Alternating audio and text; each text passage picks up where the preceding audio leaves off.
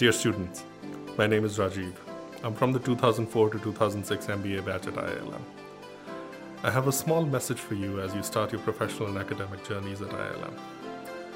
Learn, not just the academics that you're going to be put through over the next 2 years, but also the people aspects of what you're going to go through.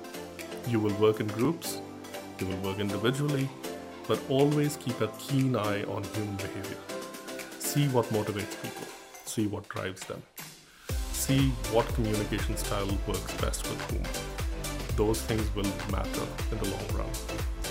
As you learn to be the student of human behavior, you will be a better communicator. And in the future, when the professional and jobs landscape looks dramatically different than what it is today, the skills of being able to tell your story, the skills of being able to communicate your ideas properly are going to matter, and they're going to matter forever. I wish you all the best. I wish you all the success. Thank you.